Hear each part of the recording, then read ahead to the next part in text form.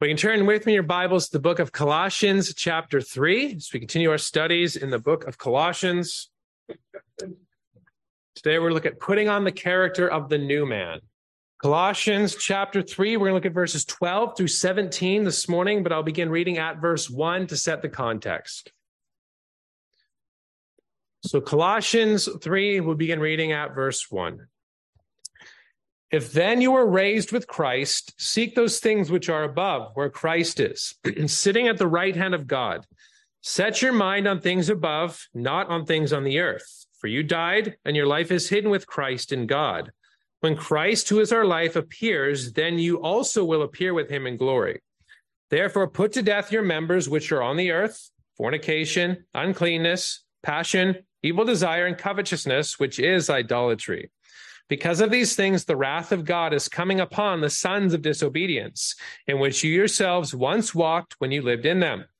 But now you yourselves are to put off all these: anger, wrath, malice, blasphemy, filthy language out of your mouth. Do not lie to one another, since you have put off the old man with his deeds, and have put on the new man, who is renewed in knowledge, according to the image of him who created him, where there is neither Greek nor Jew, circumcised nor uncircumcised, barbarian, Scythian, slave nor free, but Christ is all and in all. Therefore, as the elect of God, holy and beloved, put on tender mercies, kindness, humility, meekness, long-suffering, bearing with one another and forgiving one another. If anyone has a complaint against another, even as Christ forgave you, so you also must do. But above all these things, put on love, which is the bond of perfection. And let the peace of God rule in your hearts, to which also you were called in one body, and be thankful. Let the word of Christ dwell in you richly in all wisdom, teaching and admonishing one another, in psalms and hymns and spiritual songs, singing with grace in your hearts to the Lord. And whatever you do in word or deed, do all in the name of the Lord Jesus, giving thanks to God the Father through him. Amen. Well, let us pray. Well, Lord our God, we are thankful for who we are in the Lord Jesus Christ, for the righteousness that we have put on, that has been imputed to us. And now we ask, as those who have been redeemed, that we would put on these things that you've called us to. May we put off our vices and put on these virtues. May we seek to cultivate these things by your word day by day. And as we interact with our families, as we interact with the church, and as we interact with the world, may we be a people who love one another, ultimately because we love you. And thank you again that you first loved us. Thank you again that Christ has forgiven us. Please forgive us for not being as forgiving as you have been towards us, but help us to grow in these areas, help us to grow in these virtues, help us to grow in our Christian walk, but also in our love for our corporate gathering. So we pray that you would speak to us again this day, that you give us illumination from on high by your Spirit, enlighten our hearts, enlighten our minds concerning the truth this day. There are many things that we still struggle to understand. There are things that we have so-called understood, but we still struggle to implement them. So we ask, oh God, that you would prick our hearts this day, encourage, uplift, but also rebuke. And we pray that if there are any here today who do not know you, we pray that you would save their souls. We pray these things in the name of Christ. Amen. Well, at our wedding nearly 12 years ago, the passage that we read was Colossians 3, verses 12 through 17. And unfortunately, I ripped the Bible as we were reading it. But perhaps at that time we were wide-eyed and young and didn't know the work that God would do in us in marriage. I think every newlywed is quite like that. They don't realize what's coming. They don't realize the hardship of marriage. A lot of good things about marriage, but marriage is a difficult thing. And marriage is a good place where God sanctifies his people. And we're talking about the doctrine of sanctification in Colossians today.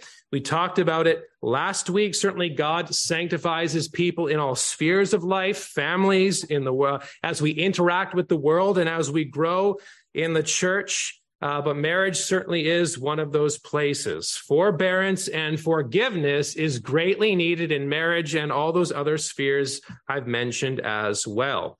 And Paul's emphasis here is that we all need to put on these virtues that he has mentioned. And certainly the testing place for that is in the family, certainly as we interact with the world and the church as well. But as we consider the doctrine of sanctification, which is our Christian life, our Christian walk, there were two parts. Last week, I mentioned the mortification. We must put to death vices. We must put to death sin. We must daily put to death those things in the Lord Jesus Christ. We must put off the old man because we've already put off the old man. But today we see that quickening, that vivifying, that growing unto Christ day by day, what we must put off and now what then we must put on. Remember, the whole point of the book of Colossians is Paul is writing to combat heresy, combating false teaching that was making its way to Colossae. And he writes in the crux of the book, the main idea of the book is chapter 2, verse 6. As you've received Christ, so then walk in Christ. It's not in by faith, remain in by works, but as you enter in by faith, so then walk by faith. But he still talks about how we ought to live in light of that truth. And chapters 3 and 4 give us the application of the book of Colossians. He discusses our resurrection life, who we are in Jesus, and how we ought then to live as resurrected people. Now, there are still problems that arise for God's people in this fallen age. And one of those problems is strife, conflict, battles. Families have strife, churches have strife, and as we interact with the world, we're going to have strife. God's people still have remaining corruption. We're going to sin against God, and we're going to sin against our family, fellow churchgoers, and the world. So how then ought we to live in light of that? How then ought we to live with the reality that we have some remaining corruption in this world? Well, we must put to death, which we looked at last time, but we must also put on virtues, put on these characteristics of the new man that are in the Lord Jesus Christ. Last week, what we put off, what we're not supposed to do. Today, what we must do. And these are commands that are given to God's people who've been redeemed in Christ Jesus. And so in Colossians 3, verses 12 through 17, it's all about putting on the new man, putting on the characteristics of the new man. And to flesh that out, the fuller definition would be, we see God's chosen people are commanded to put on their new character because they are the new man in Christ Jesus. So the main point is how we ought to live, the positive aspect in light of who we are in the Lord. So we'll look at this idea under two headings this morning. First of all, we'll see the character we wear in verses 12 through 14. And secondly, we'll see the peace that rules us, verses 15 through 17. So the character we wear and the peace that rules us. So let's first look at the character we put on in verses 12 through 14. Verses 12 through 14 give us our individual identity. Verses 15 through 17 give us our corporate identity. And the two go hand in hand. How we ought to live as people and how we ought to gather as people is also important throughout these verses. But let's see the character we wear or the character we put on. And notice we see the conduct of the elect in verses 12 through 13.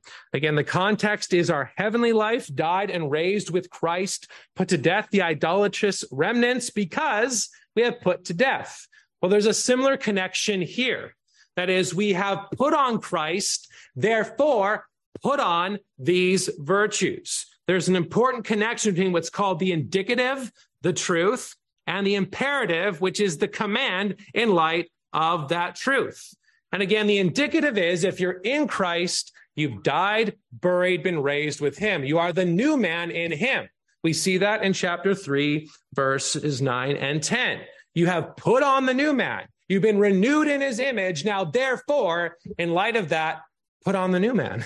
Put on these things. Put on the things that are becoming of the one who's redeemed in the Lord Jesus Christ. And just as an aside, by the way, all of preaching is summarized by those two I's. Indicative, the truth, and the imperative. And to have full preaching, you have to have both. Because if you only have commands, then there's no truth. And then it becomes moralism and legalism. You have to have the truth. You have to have what Christ has done. You have to have who Christ is. You have to have who we are in Christ, and then how we ought to live in light of him. So the indicative, you've put on Christ. The imperative, Now live as one who's put on the Lord Jesus Christ. And notice the charge proper is put on these various things. But notice again, the status is highlighted first in verse 12. Therefore, as the elect of God, holy and beloved, those who've been chosen, those who've been set apart before the foundation of the world, and God is called in time and space, those who have that special privilege of being the ones holy, set apart, and the ones beloved, highlighting that status again, the attributes of what you are, the basis for how you then ought to live. You are elect, you are holy, and you are beloved. And what this shows is the doctrine of election or predestination is not an excuse for laziness. It's not an excuse for licentiousness. For those who are predestined are called. Those who are called are also justified. And we could add those who are justified are also sanctified. And those who are sanctified will be glorified as well. They're all the benefits that Christ gives to us. Now, again, our standing before God is not based on what we do, but it's what God does for us. And sanctification is the work of Christ in us by the power of the Spirit, our Christian walk. So you've been chosen, you've been redeemed, you've been saved. Now live as one who's been chosen, redeemed, and saved. One holy, set apart. We saw how we've been set apart in chapter 2, verse 11. You were circumcised with the circumcision made without hands. We've seen how we are beloved. We were once enemies, but now we've been reconciled. We have been chosen and loved in him. Therefore, here's how you ought to live. And what's interesting is the words chosen, holy, and elect are used in Deuteronomy 7, verses 6 through 8. Nobody pointed that out except for G.K. Beale. He's the mastermind to figure out the connection between the Old and the New Testament. But all those words are used there, descriptive of Old Covenant Israel. And it was true. Old Covenant Israel, according to the Old Covenant, were chosen, were holy and set apart, and were loved. And as we've tried to point out, is that Old Covenant Israel is a type of the New Covenant church. So it highlights again that we are the people of God in the Lord Jesus Christ. And throughout this book, Paul has tried to highlight the temple aspect, the temple language, that Christ dwells and we dwell with him. That's going to come up again in verse 16. Let the word of Christ dwell in you richly. But we see this Old Covenant, New Covenant connection here. Christ is the true Israel, and we as the New Covenant people are the new Israel in him. So that's an allusion. That's an echo back to Deuteronomy 7. And what he's saying here is, here's who you are. Here's then how you ought to live. And notice, put on various virtues. Now, that language of put on comes from it's a clothing metaphor. You put off the old stuff and you put on the new man, how we adorn ourselves. Now, let's be honest. The physical clothing that we wear and the physical clothing that we observe in others reflects something about ourselves, doesn't it? We don't like to admit that, but we make judgment calls based on what people wear, right? We do that all the time. We might assume someone's a slob. We might assume someone's pretentious. We might assume someone's put together based on what they wear physically. But how much more important spiritually? How much more important our character? How much more important ought we to adorn and put on the blessed things that are found in the Lord Jesus because of Christ and what he has done? If we are redeemed, here's then how we ought to adorn ourselves, how people ought to know us, how we ought to live. What's the kingdom character we ought to exhibit? Now, we all struggle with this a lot. Thanks be to God for Christ, but we must day by day put these on. Notice what he says, 5 things in verse 12. He fleshes this further out in verses 13 and 14, but look at those 5 virtues. Notice he says tender mercies. Perhaps this has to do with someone's disposition and concern for another person. Pity, empathy, sympathy. You are concerned for the other person's well-being. It's a disposition. It's an attitude towards them, a tender mercy. You mourn with those who mourn. Gregory Nazianzen says, if thou hast nothing, give but a tear, for pity is a great solace to the afflicted. So rather than concerned with yourself, rather than look down upon someone in their affliction, be concerned for their situation. And then the second word builds upon that kindness. It's not just a disposition, but also the desire to do something for them, of being helpful, of engaging in beneficence, being good towards them, seeking to dispel and take away the misery that they are in. So it's a disposition that leads to perhaps an action, but they're all virtues, qualities of acting rightly, merciful, kind, but also that third one, humility. It's unfortunate that tender mercies and kindness can make us prideful, right? Look how merciful I am. Look how kind I am. Am I just the greatest person who walks the face of this earth? So we need humility as well. And humility teaches us that we ought to recognize and consider others better than ourselves. Philippians chapter 2 gives us that very clear definition of how we ought to live, considering others, not just ourselves, considering them better than who we are. It's actually slave type language, and slaves really didn't have a whole lot of status. In fact, they had no status in the Greco-Roman world. And what he's saying is we need to be like slaves. Be ready to serve other people. Be ready not to receive the glory and praise, but be ready to serve others. So engage in humility. Consider others better. And certainly all these connect with one another and flow out of one another. So a disposition, a desire to do good and remove that, doing so with a recognition for their good and not to do it for yourself. But also we see the language meekness, or the word meekness. And perhaps if humility is the idea we consider others better than ourselves, meekness is we don't view ourselves in such a great light. It's the opposite, perhaps, of that. The definition is not being overly impressed with ourselves. And perhaps this emerges when someone wrongs us and we think, how dare they? Do you ever think that way? How dare they? Because I'm such and such a person. I'm such and such a man. I have this sort of standing. We do that all the time, don't we? We are overly impressed with who we are. And when someone wrongs us, we think, how could those people do such a thing? Well, that's not how we're supposed to act. We must not be exasperated, as Davenant says, beyond measure. How could people do such a thing? We ought to be gentle, humble, courteous, and considerate. And what's interesting is several of these virtues are found in Galatians 5. If I were to ask you, where does the Bible speak about the fruits of the Spirit? You would all say Galatians 5, verses 22 through 26. It's not one for one, but there's still a lot of overlap. As we have to put off the old man and fight, it's more of the war aspect. Our spirit wrestles against the flesh. But what are the fruits of the Spirit? Love, joy, peace, long-suffering. We'll talk about that in a second. Kindness, goodness, faithfulness, gentleness, that's meekness, self-control. These are the fruits that we ought to cultivate and grow by the power of the Spirit and in God's word. So not being overly impressed with ourselves, but considering others better than ourselves. It's unfortunate we have a high view of ourselves more than we ought to. I struggle with that. I surmise you struggle with that as well. We all struggle with these things. Thanks be to God for Christ, but we can grow in these things by the word. And then the last of those 5 in verse 12 is long suffering, bearing with others. He's going to unpack that more in verse 13. But what's interesting is especially the latter 3, or perhaps the latter 2, it's all in the face of opposition. Sometimes we like to think if someone's wronged us, we can go tit for tat with them. They got mad at me, I can get mad at them. They were angry with me, I can get angry with them. That's not what the Bible says. It says if the idea of meekness is perhaps the idea that if someone insults you, don't think you're so great that you have to insult them back.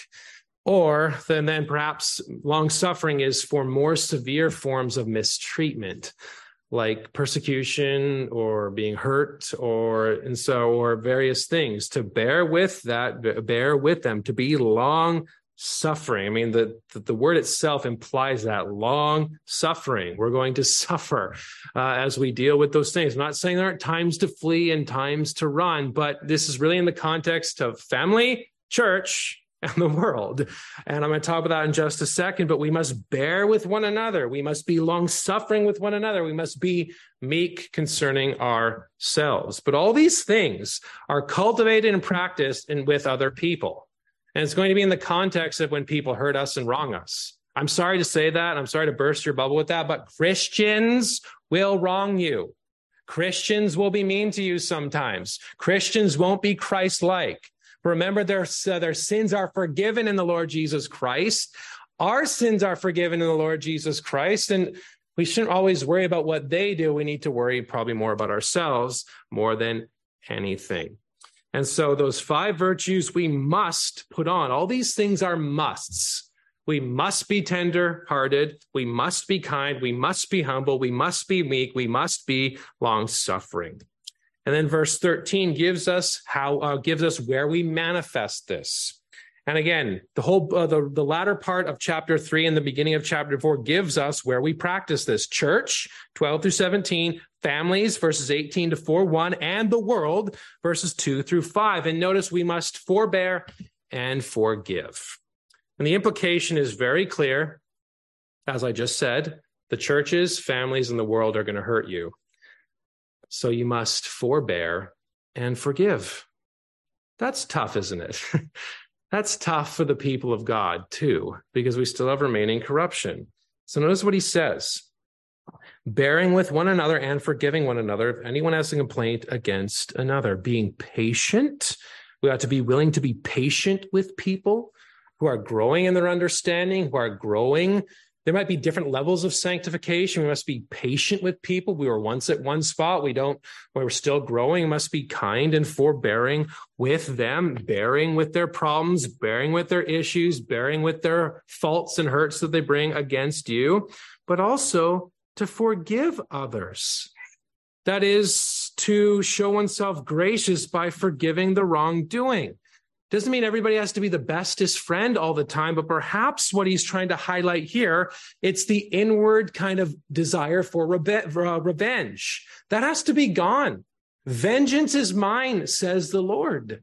Davenant says, the apostle therefore would have us not only bear an injury, but remove from our hearts the very desire itself of revenge. That's what forgiveness does. It removes that desire for revenge. That we should cherish a love for our most bitter enemies. Isn't that what we are commanded to do? To love our enemies? We were once enemies, dear brethren, and Christ loved us and died for us and has given us all we need by the power of the Spirit. And that's exactly what he says. Just as Christ forgave you. Any complaint. There's going to be complaints. There's going to be quarrels. There's going to be strife. There's going to be problems. Forgive as Christ forgave you. Again, I'm not saying everybody has to be the bestest friends. I'm not saying there aren't legal issues and prudence to think of with that, but we must forgive. That's what we are called to do because Christ has forgiven us. We saw that in 2:13. He talks about how the handwriting of requirements was taken away. Verse 13, he has made us alive together, having forgiven you all your trespasses. He's forgiven you all your trespasses. And we can't forgive a little thing. We can't forgive a little wrongdoing. I know there's big wrongdoings, but sometimes we struggle forgiving little wrongdoings. Remember Christ our Lord as an example. I mean, was he not blasphemed and was he not spat upon and was he not reviled and was he not ridiculed and did he not suffer persecution? Was he not beaten? Did he not die upon that cross? Who did he do that for? And why did he do that? It was to take away our sins that we might have life with him. And if he died for us, if he bore all those things for us, we must be able to forbear and forgive one another as well. Even as Christ forgave you, so you also must do. And then verse 14 kind of gives us the key virtue that kind of binds all these things together. Verse 14, but above all these things, put on love, which is the bond of perfection. The bond of completeness, the bond of harmony. I think the bond of completeness highlights two things. One, it helps unify the church. It helps bring harmony to the church if we love one another. But also, love is a summary of all these virtues. Love is what binds those 5 things together, those bearing and forbearing together, the tender mercies, kindness, etc., all together. Above all these things, we must seek to do good towards others. And not just do good towards others so we might get a medal, not just do good towards others that we might be seen by others to look how good we are at doing good to other people, but that we might actually inwardly and outwardly seek to love. And love is an action. Love is a dispelling or a doing good towards other people. It's defined by what God has said in his word. Patience, kindness, does not envy, does not boast, is not self-seeking, does not rejoice in the truth. 1 Corinthians 13, Romans chapter 12, define for us what love is.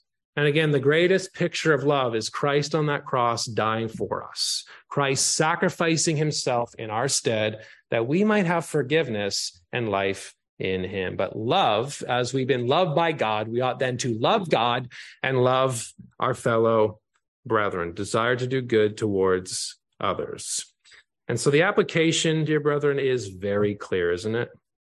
Here's what we must do. Here's how we must live. Here is your kingdom character. Here's how you must live. Here is your new life. Here is your calling. Here is God's plan for you. This. Whatever occupation you are in, this is what you must do.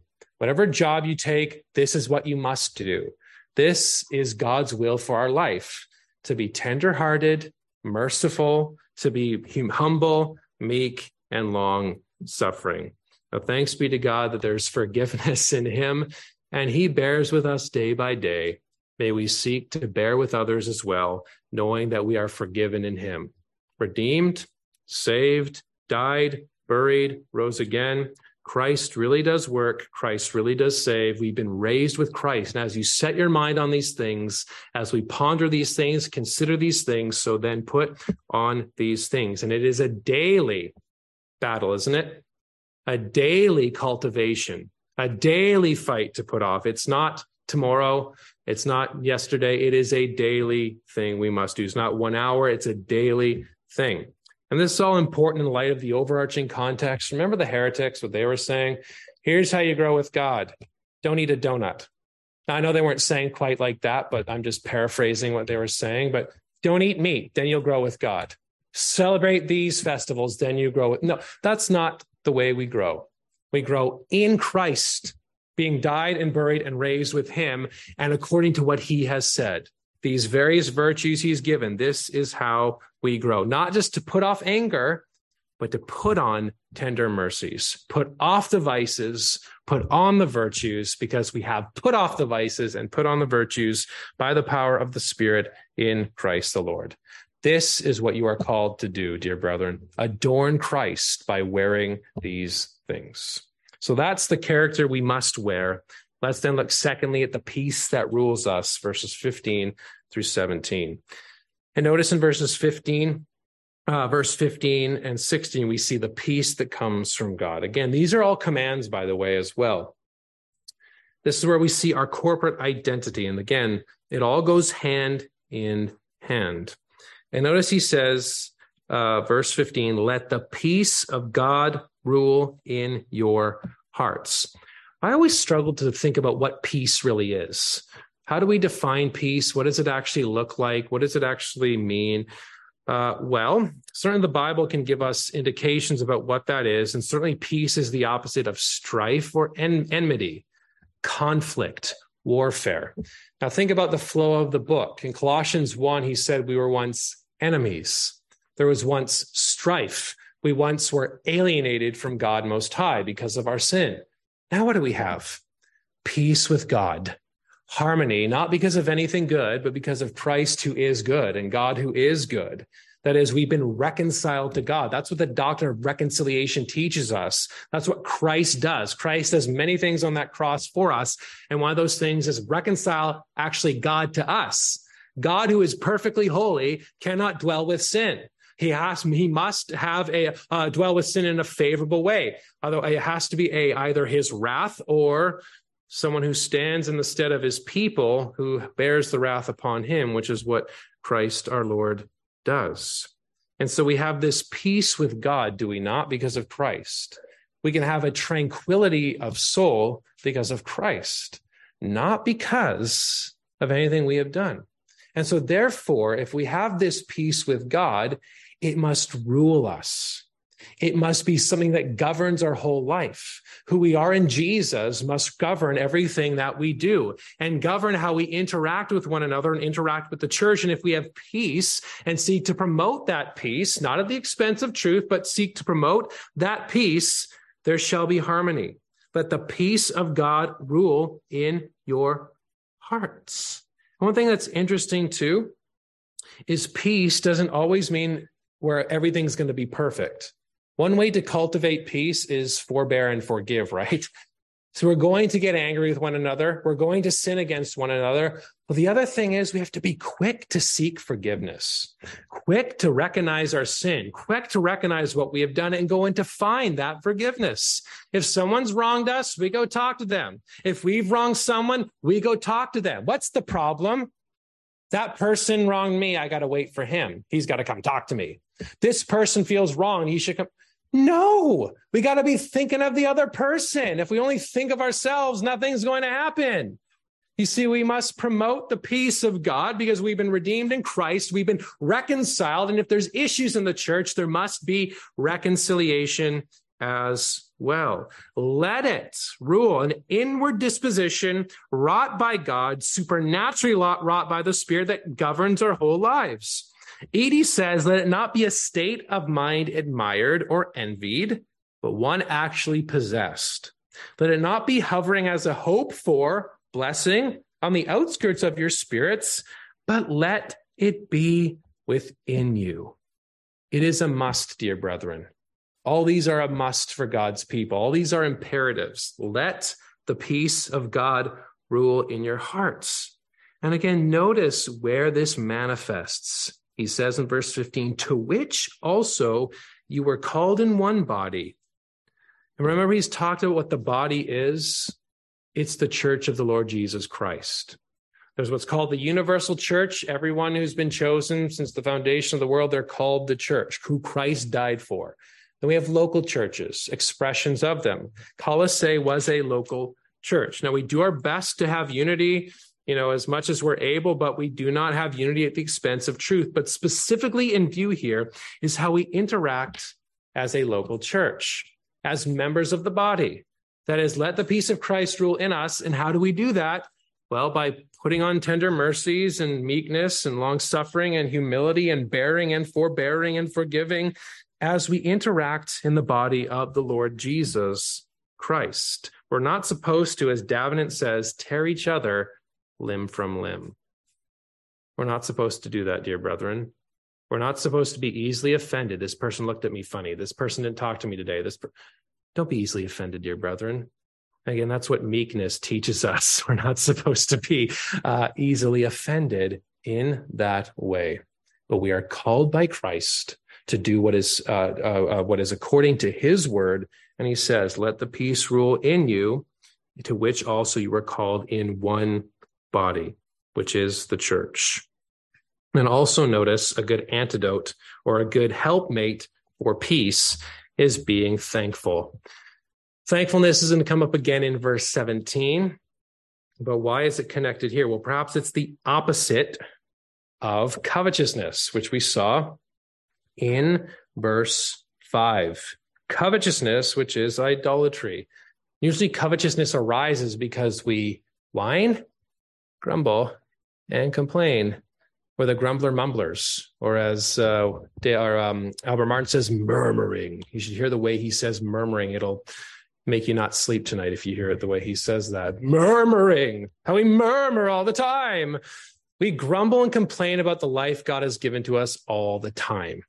And if we're going to be sourpusses all the time and grouches all the time, it's going to cause an aura in the church, and we're going to be easily offended by other people. What does God call us to do? Be thankful. Be thankful for the forgiveness we have. Be thankful for the life he's given to us. Be thankful for the gifts he's provided. Brethren, everything we have, temporal and spiritual, is a gift from God. The Bible speaks in this way, Ecclesiastes throughout. Eat and drink, it's a gift from God. Eat and drink, it's a gift from God. Eat and drink, it's a gift from God. The work you have, gift from God. The clothing on your back, gift from God. The salvation you have, gift from God. Everything is a gift from God. And I know that people go through hardship, and I'm not trying to minimize that, but even God says for his people, what man meant for evil, God means for good. It is for our benefit. It is for our blessing. It is tough to say sometimes, but it is a gift from God. And maybe there's this thing in life that you want. Maybe there's these riches that you want, this home that you want, this car that whatever.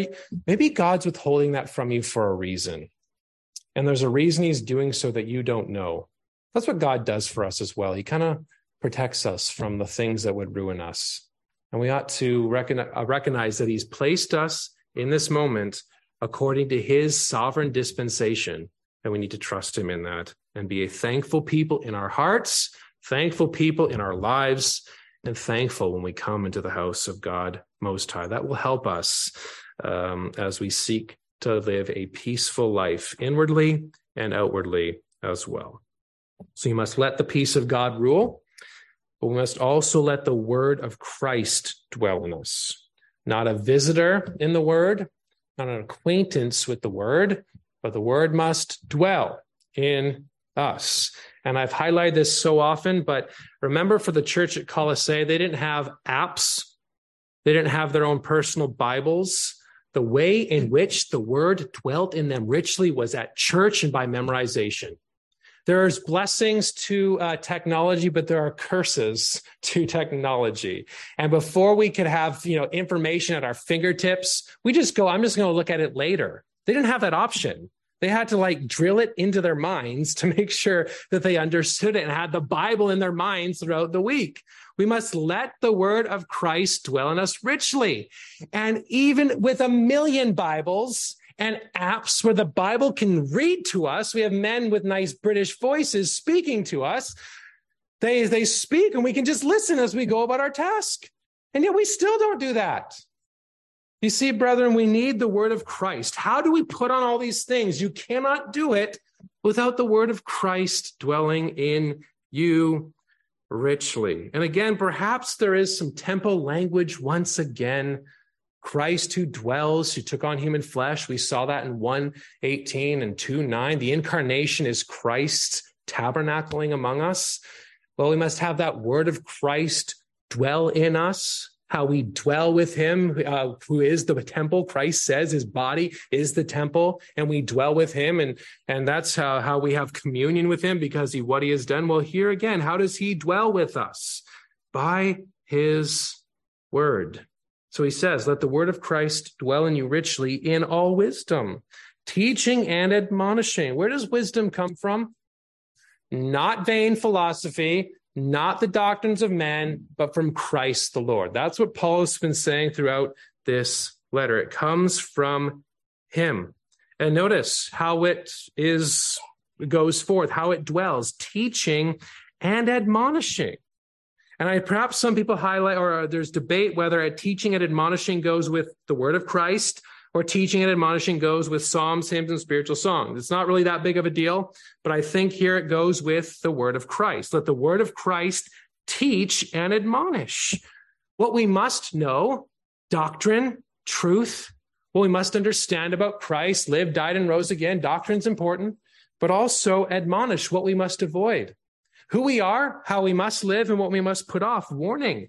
And notice, not everybody has to be a preacher to do that.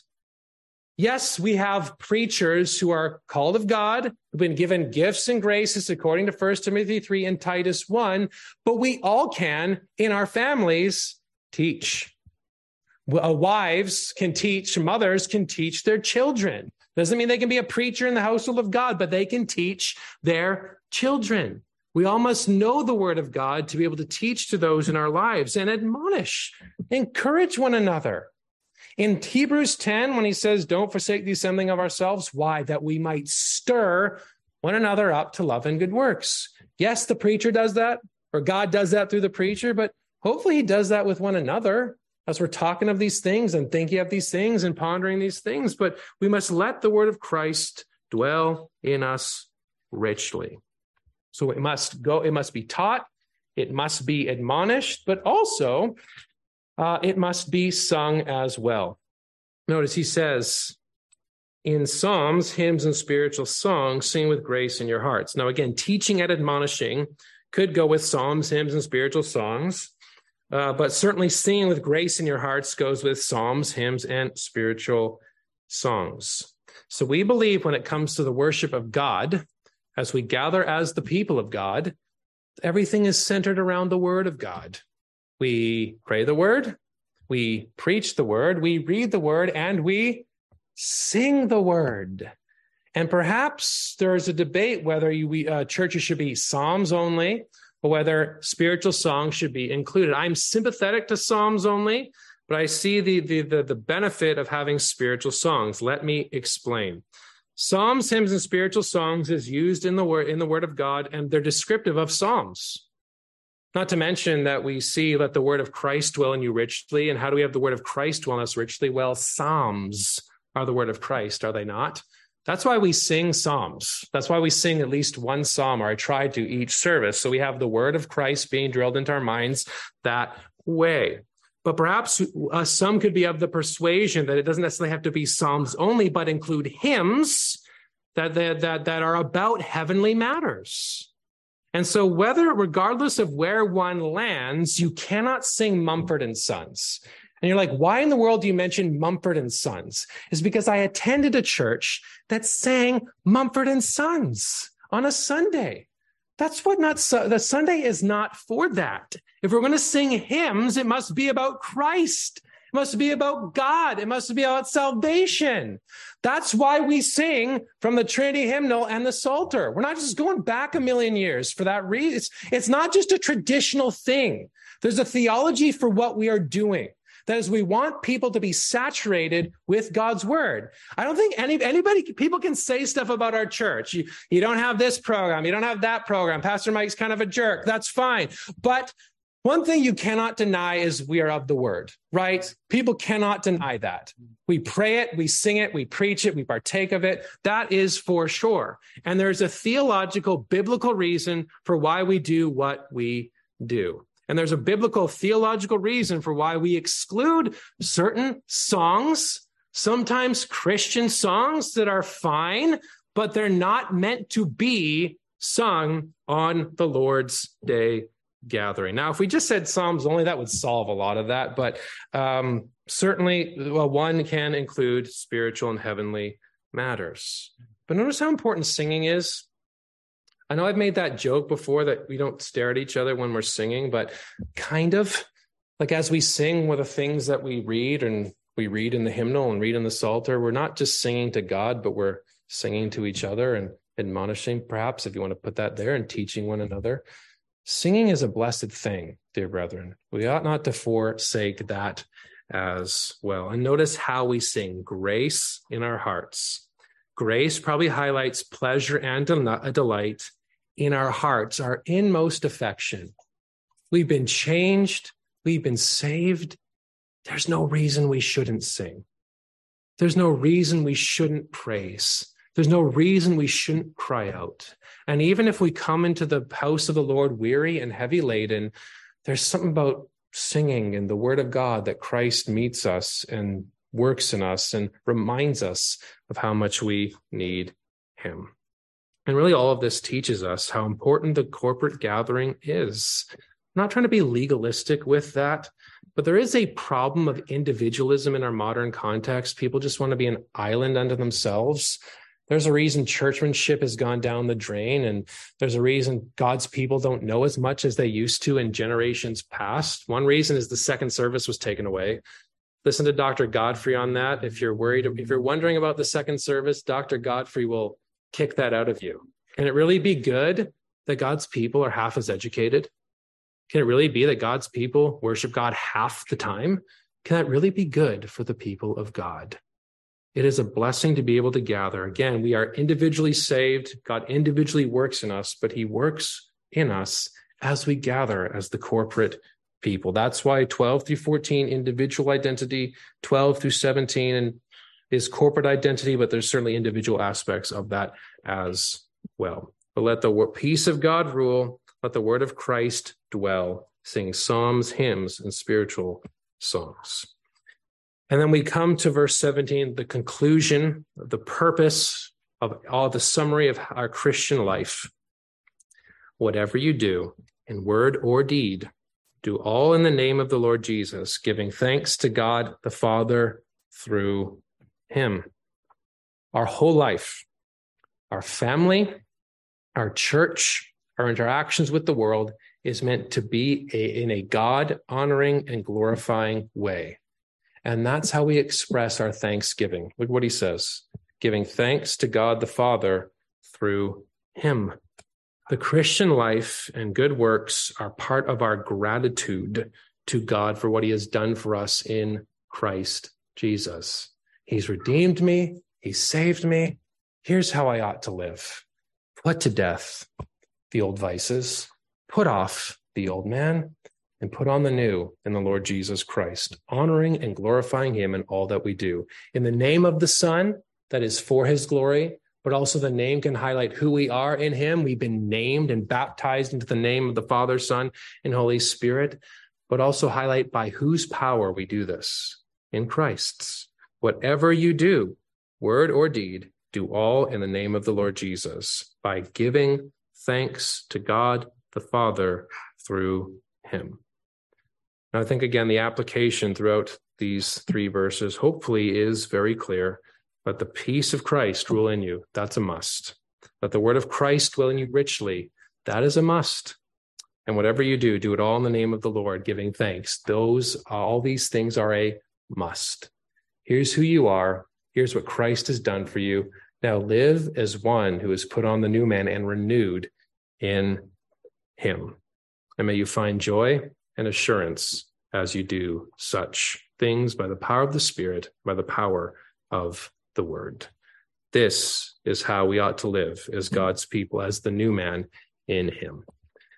Now, if you're an unbeliever here today, the same sort of call or the same sort of thing I said last week applies here today. The commands to put on all these things and to live in a certain way, that's not for you. The charge for you today is to believe on the Lord Jesus Christ, because you cannot do any of these things without him. You are dead in your trespasses and sins. You have sinned against a thrice holy God. Yeah, the only way to have right standing with him is because of Jesus Christ. Right now, you are guilty. The way to be not guilty is fleeing to Christ. Believe that he lived, died, and rose again. And if you do, all your trespasses will be forgiven you. Look to him, you shall find life, and you shall be raised with him. Well, let us pray. Our gracious God, thank you for the work that is done in us by the Lord Jesus Christ. Thank you for the work that is done for us by the Lord Jesus Christ. Thank you for this blessed doctrine of sanctification that teaches us that we ought to die to sin day by day and grow into the image of our Lord. We ask that you'd help us to put on all these things because we have put on Christ already. Please help us to adorn ourselves and adorn our Lord through how we interact with each other, how we interact with our families, and how we interact with the world. It is such a daunting thing to think of, such a discouraging thing sometimes when we see our own hearts and the remaining corruption that is there. And so we ask that you'd forgive us for all the times we have not done this, and they are many. But we ask, O God, according to what your word said, that you will give us all that we need. And thank you that you've given us all that we need. And as we seek to honor you, we pray that you give us the supply of the Spirit, help the word of Christ to dwell in us richly, help us have a peace that surpasses all understanding, especially when there are storms from without. May we stand firm in Christ Jesus, stand firm in him, and may we walk by faith. We long for our faith to be sight, but we're thankful that as we make our way to that celestial city, you are making us fit for heaven. Thank you that we have our title for heaven in Christ already. But we long for the new heavens and new earth. We long for a time when there's no more sin, no more sorrow, no more suffering. And thank you that when that new heavens and new earth comes, that you wipe away every tear. So may you give us strength by your Spirit. May we be a people of your word. May we live our lives according to the scriptures. May we cultivate these virtues that are found in your word. And thank you that we've put on Christ already. Now help us to put on all of these things. Be pleased to save sinners, we pray. Please work in them by your Spirit. Give them new life. And may you forgive their sins just as you've forgiven our sins. So be with us now by your Spirit, we pray. In the name of Christ, amen.